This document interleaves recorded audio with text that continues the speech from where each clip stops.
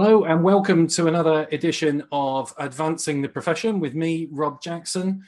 I'm really pleased today that I'm going to be talking to a good friend and colleague of mine from Toronto, Canada, Faiza Venzant, as we together investigate equality, diversity and inclusion in advanced level volunteer engagement. Faiza, I've known for almost 8 years now, since we met at a MAVA conference in Minneapolis, St. Paul. And I've been really fortunate to work with Faiza on a number of occasions during the course of the years that we've known each other. If the name's familiar to you as a regular listener of this podcast, that's because Tracy O'Neill and I mentioned Faiza a few times in the episode where we looked at CVA and credentialing for volunteer engagement. So I'm really pleased to welcome Faiza to the podcast today. Hello, Faiza. And would you just spend a few minutes introducing yourself to our listeners who maybe don't know you? Hi, Rob. My name is Faiza Venzant. And as Rob said, I live in Toronto, Canada. I am first and foremost a mom of 2 young boys who are aged 4 and 5, wife of an incredible Black American gentleman. And I also professionally am the executive director for the Council for Certification in Volunteer Administration. And I also work for the YMCA of Greater Toronto as the general manager for volunteer development. That's me. That's me in a nutshell. And I wanted to say, Rob, this is kind of a full circle moment for me. And it's so funny that in your introduction, you mentioned the MAVA conference 8 years ago. Do you remember we went to a Hmong market? Yeah, indeed, I do. Chicken feet. And we tried chicken feet, right? Yeah. And that was one of the first, that conference for me was there were so many opposing things happening for me at that conference. I was a speaker at that conference, and I remember being mistaken for a hotel staff as I was setting up for my session by 2 women who had come in early, who were quite rude and condescending and, were asking me to fill their water. And that was the experience I had just before getting up to speak as a speaker invited all the way from Canada. But then we had this really cool experience where Heather Camilla took us to this Hmong market. Yeah. And it was the first real authentic conversation that I can remember where she talked about equity and access to volunteering and how she was having such a hard time working with this community because she didn't have lived experience in the community. They were a community that was very much centered around mutual aid. And here she was coming from a very structured, institutionalized volunteer program, and she was grappling with those issues. Yeah. And she talked to me about that, and I just felt like I could breathe. And that was really a starting point for me to just feel comfortable and feel safe talking about these issues. And then we all tried the chicken feet together. And, that was just a beautiful shared moment for me. So how incredible that we're now having this conversation on your podcast. From chicken feet in a Hmong market to podcast in just 8 years. There's a title of a book in there, I guess, really. No, I remember that well because we also had the pleasure of our good friend Erin Spink's company on that trip. And of course, the late, great Susan J. Ellis was with us as well. Yeah. And it was my first overseas gig as a freelancer, that conference. And it was an eye-opening experience, the whole event.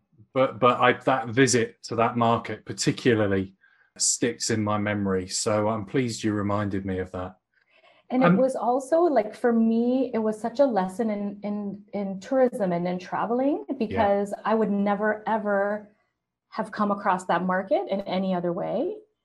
Honestly, Erin and I went to the Mall of America, we went to the aquarium, we did the touristy things, but we would never have had that experience had it not been for somebody local saying this is really how you need to experience the Twin Cities. And I completely agree with you. For those that weren't at the conference, and that will be many of you, the conference venue was right next to the Mall of America, which is why it was so easy to go to. But this market, from what I can remember, was just in this completely bland, nondescript building in a kind of industrial park, a little way away from where we were staying. And then it was one of those experiences where you just walk in through the door into what you think is just like a warehouse building, and it just completely transformed your perspective on what that place was. And it was just a fantastic. My regret is I probably couldn't find that place when I'm back in the Twin Cities again, but it was a brilliant experience. Yeah. So, Faiza, you have done loads and loads of work in those 8 years on a great many things around volunteering, but you've particularly carved out a niche that I've seen in speaking about equality, diversity, inclusion, which over here we call EDI, in other countries they call DEI, we mix the acronym up. And I have been very fortunate and consider myself to be very fortunate to have heard you speak and read what you've written on those subjects, and to be challenged myself by your perspectives on many of those things. So I suppose before we get into looking at EDI in volunteer engagement and advanced volunteer engagement, how do you kind of define that area? How do you give some kind of scope to it? So for me, there's two ways I experience EDI, DSI, however we want to frame it. You know, as a South Asian woman, one of the ways I experience this work is it's harmful, right? So having to sit through EDI training with my colleagues when the training is often centered around whiteness, or the training is often centered around how to make the dominant culture or white culture understand why this is important, is harmful. Like, that's stuff that I know, that's stuff that I experience. On the other side of it, you know, this work around justice and equity, diversity and inclusion, it's an intentional shift away from these very hierarchical mindsets that exist in charities and not-for-profit. So if we're speaking specifically about advanced volunteer management practice, that is a mindset that has really kept marginalized people systemically omitted from positions of power. And that doesn't just mean, you know, who is the CEO of a charity? It means who is the volunteer manager? Who is the leader of volunteers? And it trickles down all the way into who is your board chair, who are running your committees, who are the volunteers on the front line. And so this work is this intentional shift away from that. And it's the seeking of having the voices of these people like me.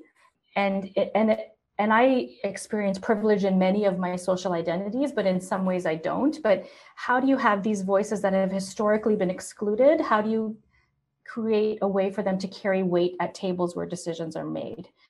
And when you commit to doing this work, it also then fosters the creation of safe spaces where volunteer management professionals, where volunteers and the communities that are being served, which really should be at the center of everything. Yeah. You know, how do you put those communities at the center so that we can co-conspire together, so that we can work collaboratively and co-create, you know, some sustainable, systematic change together? That's what it is for me.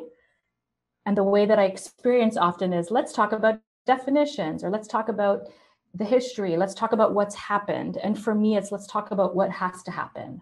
I absolutely agree with you. And that future focus is so important. So why, with an eye to the future and less to the past, why do you think these issues are so important to our work as volunteer engagement professionals today in 2021 and looking to the future? You know, the majority of us as volunteer management professionals are working for charities, NGOs, not-for-profits, wherever we may be around the world. And there's a few reasons why, to me, the work is important. So from a systemic level, what we're trying to do is we're trying to move this charitable mindset away from this like learned helplessness that we have, right? Like, which I see pervasive even in the way we talk about our profession, even the way we talk about ourselves, right? We have to move away from that learned helplessness. We have to move away from that rhetoric, you know, around disparity and need, around the charity being in disparity, the charity being in need, because it's not about that. It's about the communities who are in need and the communities that need to be served. And, you know, as volunteer management professionals, like, we have great privilege and we have great power in the resources that we have access to, which is people's time, people's talent.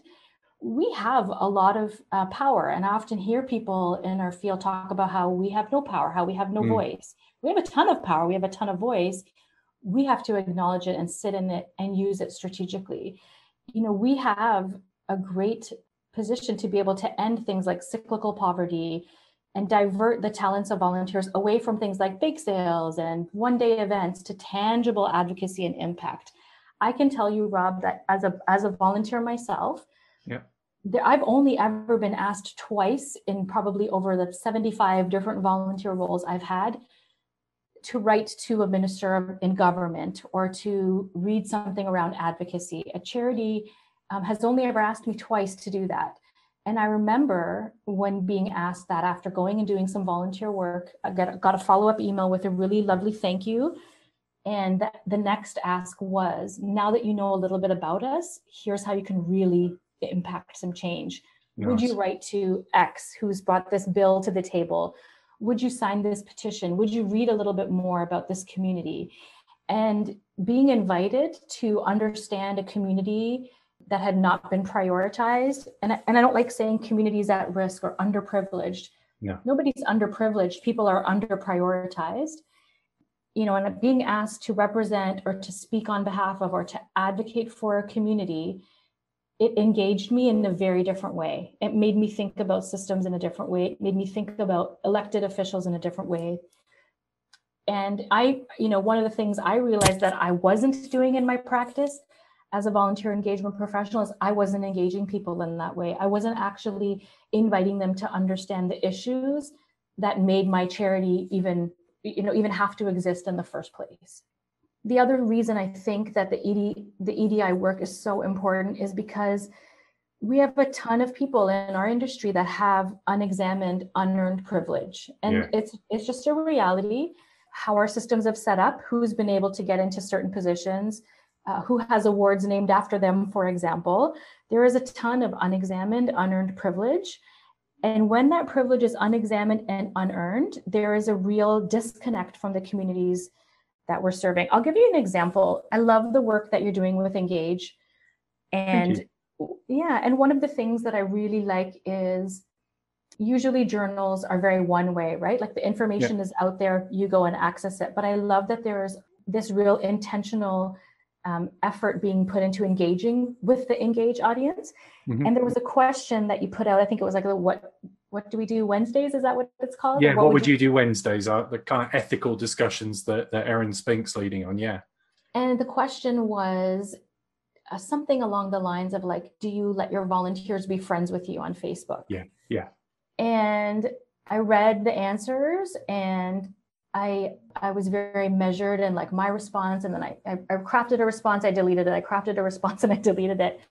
But the answers to me were really shocking. The unexamined, unearned privilege comes when you're working with communities who are under-prioritized, and you can leave at 5 o'clock or at the end of the day, whenever your end of your day is, and you don't have to engage with that community anymore. You can be your work. I can be work FISA and I can be non-work FISA. Mm-hmm. But the communities that I serve and the purpose for me being employed are those communities. They don't get that opportunity and they don't get that choice.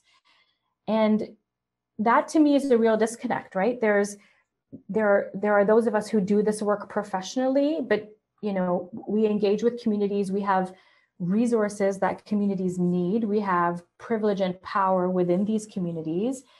And then we say things like, no, work is work and home is home. Mm.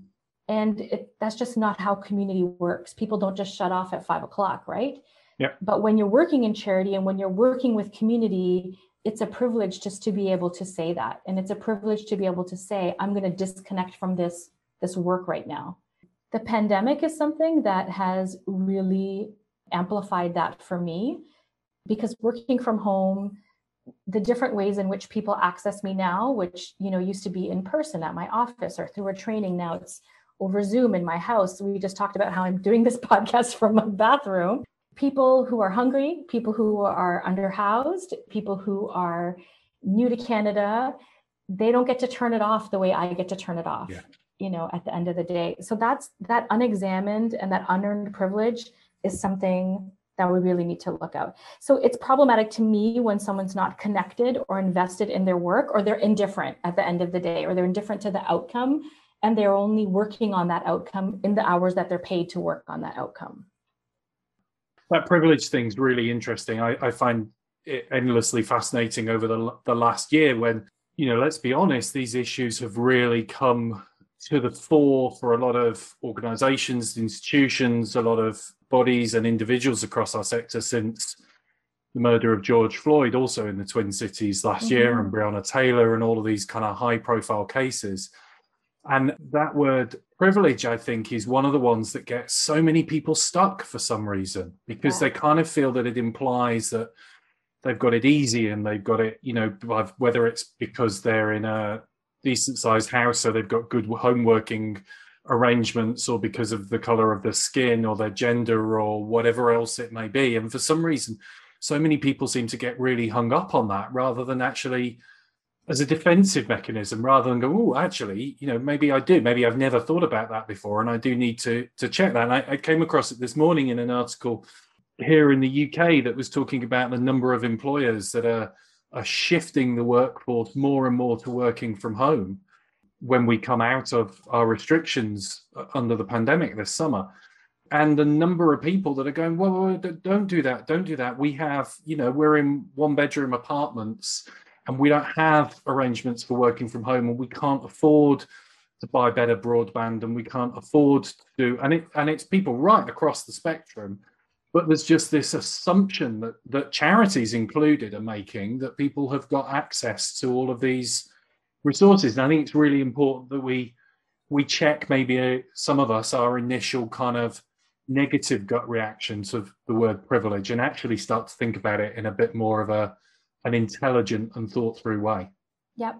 I have those same reactions, right? I'm cisgendered, I'm straight. Yeah. I'm in a relationship that's recognized by the government. I feel the same way, right? When I think about the privileges that other people don't have in the way that I do, I have that reaction too. It's natural. Yeah. But it's about noticing it and then not making decisions or judgments based on it. Yeah. Then deciding what you're going to do with that information. How are you going to use that to inform how you structure your volunteer program, or what are the questions that you ask? Like, what does it matter if someone's married or not? Yeah. What does it matter their salutation that they use in their name? Sometimes just even asking people that can trigger some really uncomfortable things for them. Yeah.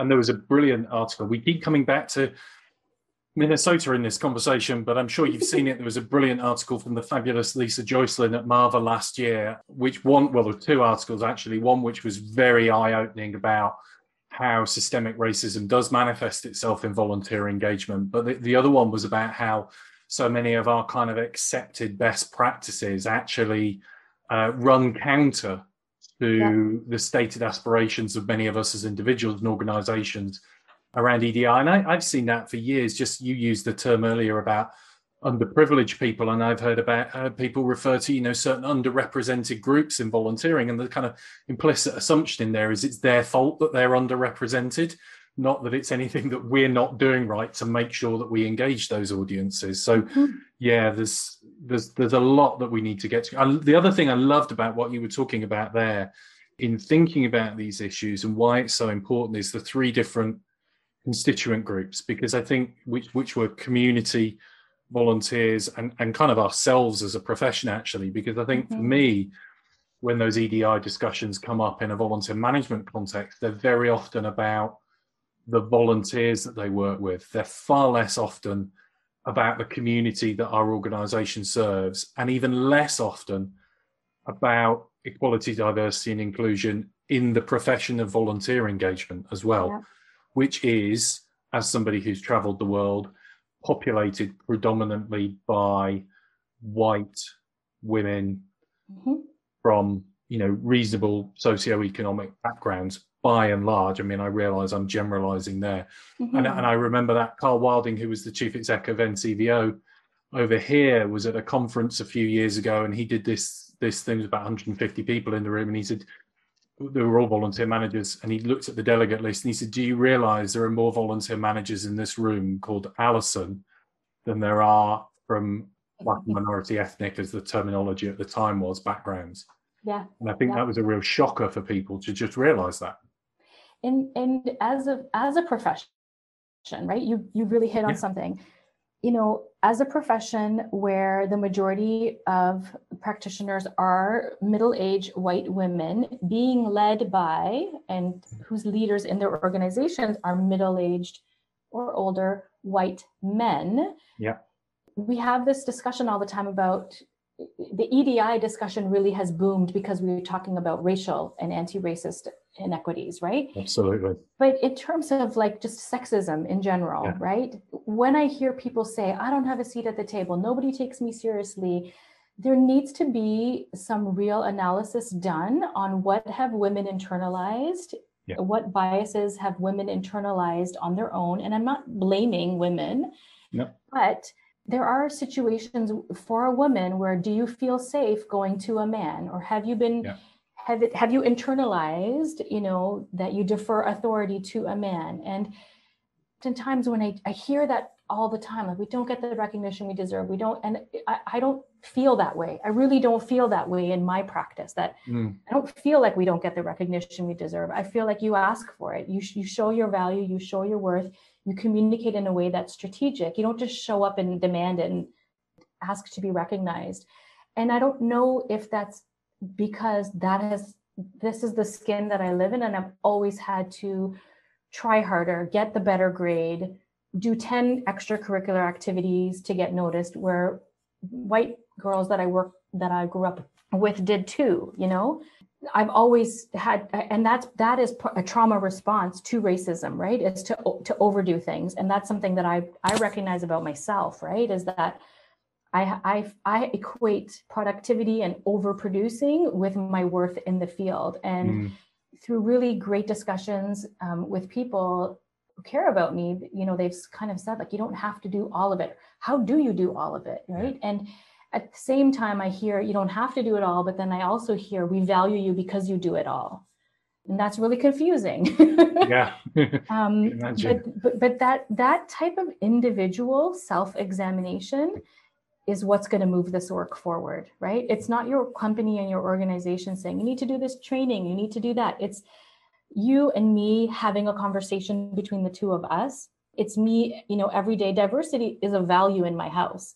It can't just be a course that you check off or something that you do. It has to be a lived value. So much so to the point in our house, my kids are 4 and 5, and they'll pick out, why is everybody on this show white, right? Yeah. How come everybody on this show is wearing X? Like, they're able to start picking up on those nuances now. That is an everyday lived value. And that individual effort and that individual self-examination of all your privileges and non-privileges is what's going to help you shift this work. Because if you can make it personal, if you have proximity to certain issues, it gives you a different incentive and a motivation and a level of caring to want to change the way that things are. I know right at the start, you were quite rightly saying, we need to look to the future and we need to look to how we improve. But I do want to take a little bit of a look back, because I think it's important to learn lessons from kind of where we've got things wrong in the past. And why do you think our field, our profession in particular, has made so little progress on these issues for so long? I mean, I can remember when I started work in the mid-1990s, and I've got them on the bookcase behind me in the office where I'm recording this, a series of pamphlets that the then National Centre for Volunteering produced around increasing diversity and volunteer engagement by involving more volunteers from the UK Black community, all kinds of different kind of ways in which people could diversify. And I could pick those up. They were probably written about 1996, 97. I could pick those up now and they would be just as relevant now, 24, 25 years on, as they were back then. So you could argue kind of nothing's happened. Is it because we've tended to look at this from when we have looked at it from an institutional rather than a personal or individual perspective? What do you think's kind of lying at the heart of that?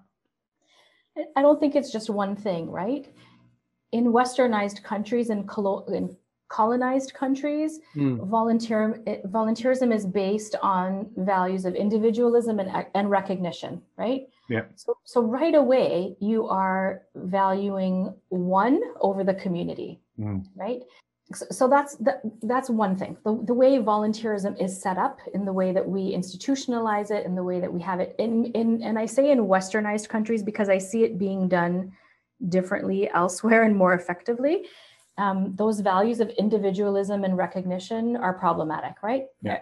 Every time I see a database question, like what volunteer database software are you looking for? Everyone is talking about, well, this one counts this and this one counts that. And it's all centered on the individualism and recognition of a volunteer. Yeah. So what we call charity, and what we say is giving back. When you say you're giving back, you have to acknowledge something has been taken.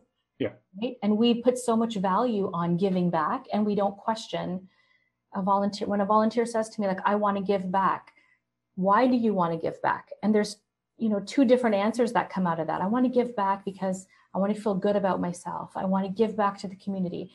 And then there's a second answer, which to me is the one I'm just more comfortable with, which is because this is a community that gave to me, right?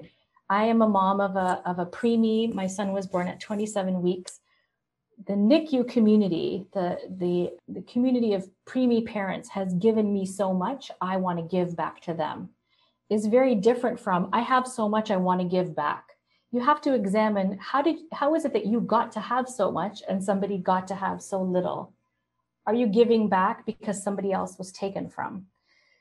And our charities are based around that, right? Like they're based around that. Whereas in so many indigenous cultures, so many non-Abrahamic faiths, that's called mutual aid, right? Yeah. That's called sharing. That's called equitable disbursement. And I mean, something that this pandemic has highlighted, and if people are not noticing this, this is a 100% an example of your privilege. But if you are not noticing how effective mutual aid organizations have been throughout this pandemic, and if you aren't recognizing the fact that while so many of us had to shut our doors and aren't able to provide service because we're worried about our brand, we're worried about the legal implications, we're worried about our insurance coverage, we're basically worried about the charity and not the community will provide for itself. And the community is providing for itself. I can't tell you countless numbers of ways I've been involved in the past 14, 15 months of this pandemic in mutual aid versus formal volunteering, where I didn't have to go through an interview or a police check. I didn't have to prove why I needed to be there. I don't need to be celebrated. I don't need to be recognized. There's no parties for the work that I do. You just do the work that needs to get done. And you're not lauded as a superhero. And I think another reason why we've made so little progress is this ideology of volunteers being superheroes and people who they're helping being described as poor, underprivileged, at risk, underserved, having nothing, right? We center poverty as a moral failing, and we see those people who are helping as saviors. So, another reason that I think that so little progress has been made, and I've talked about these values of individualism and recognition when it comes to volunteering, is that, and I know you have talked a lot about how important language is, right? But in Western culture, poverty is centered as a moral failing. And then those people who help those who are poor or in need or at risk or underserved, all these words that we use to describe living, breathing, beautiful, joyful people, the people who help are seen as saviors and selfless and superheroes, basically, right? So we have the superhero and then we have the person that has nothing and in need. And so we create this dynamic and we create this narrative of how important and how valued the volunteer is, right? And I think that's just another reason why, because we create this dynamic where the volunteer has now become the savior, and that perpetuates the role of the charity as the savior, as the staff within the charity as the savior. So that iteration of volunteerism, it's like this complicit, complacent way of looking at people who lack equitable access to resources. And then at the same time, this exhalation for those people who get their self-esteem and their identity, and they get their kicks off of investing X amount of hours for recognition. Like, that's so wrong. And if you can't see that, and if you can't see your role in perpetuating that, therein is a huge problem. I'm really pleased you brought up that point about mutual aid there, because for me, that mutual aid versus whether we want to call it formal or traditional volunteering, and the divergence of those that we've seen over the last year, and then the confluence as they come back together, is for me going to be one of the defining issues that leaders of volunteer engagement are going to face in the next year or two. I mean, I think of it like the kind of the box in the middle of the room, and in that box was everything that was kind of neat and tidy about volunteering in most organizations before COVID. And when COVID came along and volunteer managers got furloughed, there was nobody to look after the box anymore, and it kind of opened up, and all of this wonderful community volunteering happened without volunteer managers and all of this kind of stuff. And rather than celebrate that and encourage it, I think what a lot of organizations, and I'm at pains to say organizations, but it's probably some volunteer managers are trying to do as well, is put everything neatly back in the box again. And for me, this is where issues of EDI are really important, because, as you say, it absolutely, those mutual aid versus formal Western historic constructs of volunteering are inherent in the way that we think about equality, diversity, and inclusion. EDI is not some kind of modular bolt-on that we stick into our program. It's fundamental in how we conceive of volunteering and think about doing things. And the piece that Erin and I did for Engage just 15th of April this year about the way that organizations are thinking about restarting activity post-pandemic, and how much of that is going to be digital and how much of that is going to be remote, without even entertaining the idea that maybe certain volunteers can't engage in digital or can't engage in remote. And if we don't see EDI as fundamental to everything that we do, we just see it as a bolt-on, then we're always going to keep making mistakes. I mean, we're always going to make mistakes, but we're never going to get this right, because we just don't see it as a fundamental part of how we go about doing our work. And that, I mean, we just talked about, like, how did we get here? And if we think about, okay, where do we go from here? What needs to change? That's exactly it, right? Like, we have to be future focused. We have to think that way. There's two things for me that really stand out. And the one thing I want to acknowledge, Rob, is that you invited me to have this conversation, and I had a choice, yes or no. You're not the only person that's invited me to have this conversation. I decided to say yes because you are safe for me, right? You're somebody that I feel I can speak to. I feel safe around you. There are people who contact me to say, and I want to get better and I want to understand. Can you do this? Can you put yourself at risk? Can you re-traumatize yourself? That's what I'm hearing. That's not what they're saying. But can you re-traumatize yourself? Can you put yourself at risk so that I can get something out of it, right? There is a kind of lack of regard and lack of respect for people's boundaries when it comes to this work, right? I remember, one of my really good friends in the field saying to me, when I had told her after George Floyd was murdered, I told her about a heartbreaking conversation I'd had with my kids around it. And she was just like, I need to do more. I need to learn more. I'm going to start a book club. And in my mind, I was like, when has a book club ever solved anything? Right. And her heart was that she wanted me to stop hurting, and she wanted to do something to stop hurting.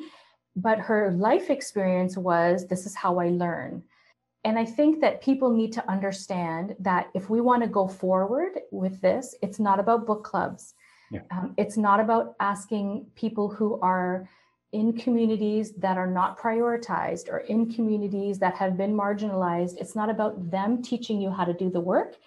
It's about you doing the work. So it's about each individual recognizing and acknowledging what they need to learn and doing it on their own and doing it every day for a long period of time. Like, for me, this is something I'm going to be doing for the rest of my life. There are communities that I don't have proximity to, that I cannot be an ally to, that I need to learn more about. And then the other thing is you do it without expectation for reward, right? Yeah. So I don't want to hear about your activism. I don't want to hear that you had an aha moment. I don't want to hear people saying that you're brave because you read a book. To me, that's really insulting. You should be doing that anyways. I don't get bravery points for facing microaggressions every single day. So there also needs to be a little bit of humility in this work, and not about making it public, not about looking for accolades, for being human and for acknowledging that other people are human. So there really needs to be, like, if you want to call yourself a leader in volunteer engagement, then you need to take responsibility for your own learning. And it's not just your own learning at work, it's your own learning as a human being in this world, sharing it with everybody else. It's your learning when you're being paid, and it's your learning when you're not being paid. It's your learning and your teaching as a parent, as a community member, as a son or a daughter around family dinner tables. You need to carry those same values that you're espousing at work. You need to carry them at the grocery store. You need to carry them at family gatherings, in the sports clubs that you're part of. When you travel, that is what it means when you say that if you want to claim that diversity is a value of yours, it has to be a lived value all the time. Yeah. Just like you say, honesty is a value. It's not just a value when you're getting paid. It's your value throughout your whole life, throughout how you conduct your whole day. There's also this idea, if we want to think about how can we change this in the future, I hear people say, like, the field of volunteer management, we're just too nice. And I don't think we're just too nice. We're just too complacent, and we're just too scared, some of us, or don't have the language or haven't had the conversations. And we aren't sure how to move this work forward because it's not easy. There's no roadmap. It's difficult. And so we just revert to being nice. And as me in this field for 21 years, I don't experience it as the nicest place. It's not always a safe space for me. I just told you about being invited to come and speak and then being talked to as somebody that works in a hotel, which is an employed person. But the way that I was spoken to was really insulting. So it's not always a nice place to work. And I've questioned it many times, like, am I safe in this space? Do I want to continue doing this work where it's harmful, where I face these microaggressions every day, where you physically feel them? It's like people say it's like 1,000 paper cuts. It really is, like I do get headaches and stomach pains and things like that because I love doing this work. And that's all individual. So what needs to change is that people need to recognize and acknowledge their own complicity, their own privilege, their own place. You don't need to feel ashamed about it. You don't need to feel embarrassed about it.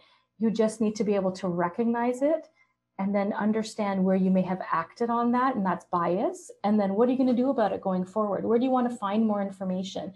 Oftentimes people will say, like, Faiza, what's it like to be a person of color? Or can you tell me a little bit about X? And like, my answer is like, just Google it. Like, why do I have to tell you, right? Like, there's a whole world of knowledge out there. Google it and let me feel safe, and don't re-traumatize me for your individual learning. And then don't pat yourself on the back because you did the work. You should have been doing it anyway. And let's face it, it's not like in the last year there aren't a shortage of books and articles and podcasts, some specific to our field and some absolutely just for public consumption, on being anti-racist. And there isn't a shortage of resources out there, is what I'm saying. There's no real excuse for people not to engage. Faiza, look, I always value the time that you and I get to talk, whether it's online like this or in the good old days, which hopefully will return before too long, face to face. I learn so much from you and your perspectives on things. And I was humbled when you said that you accepted because you feel that you're in a safe space when you're talking to me. And I would reflect that back, that I equally feel safe talking about these issues with you. And even though maybe about half a dozen people might listen to this podcast and find something valuable out of it, I've certainly found it incredibly valuable, as I always do, talking with you today. And I thank you so much for your time. How can people find out more about you, and how can they get in touch with you if they're interested in finding out more about Faiza or your work with CCVA? Yeah, just find me on LinkedIn, and I'm always happy to hear from people and to tell people more about the certification and how you can advance your practice in volunteer management. And thank you, Rob, for this conversation. Even if nobody listens to it, like this is our diversity practice for today. Yeah. And our little bit of work that we did together here today. Awesome. And hopefully we'll be able to share a bowl of chicken feet again before too long. Yes. if you're listening to this thinking Faiza doesn't sound entirely sure, that's because I think it's pretty safe to say that whenever Faiza, Erin and I speak, neither of us are really particularly sure if we enjoyed the chicken feet even 8 years on. So it's clearly one of those things that's got to be experienced to be decided if you like it or not. Faiza, thank you so much for your time. Really appreciate it.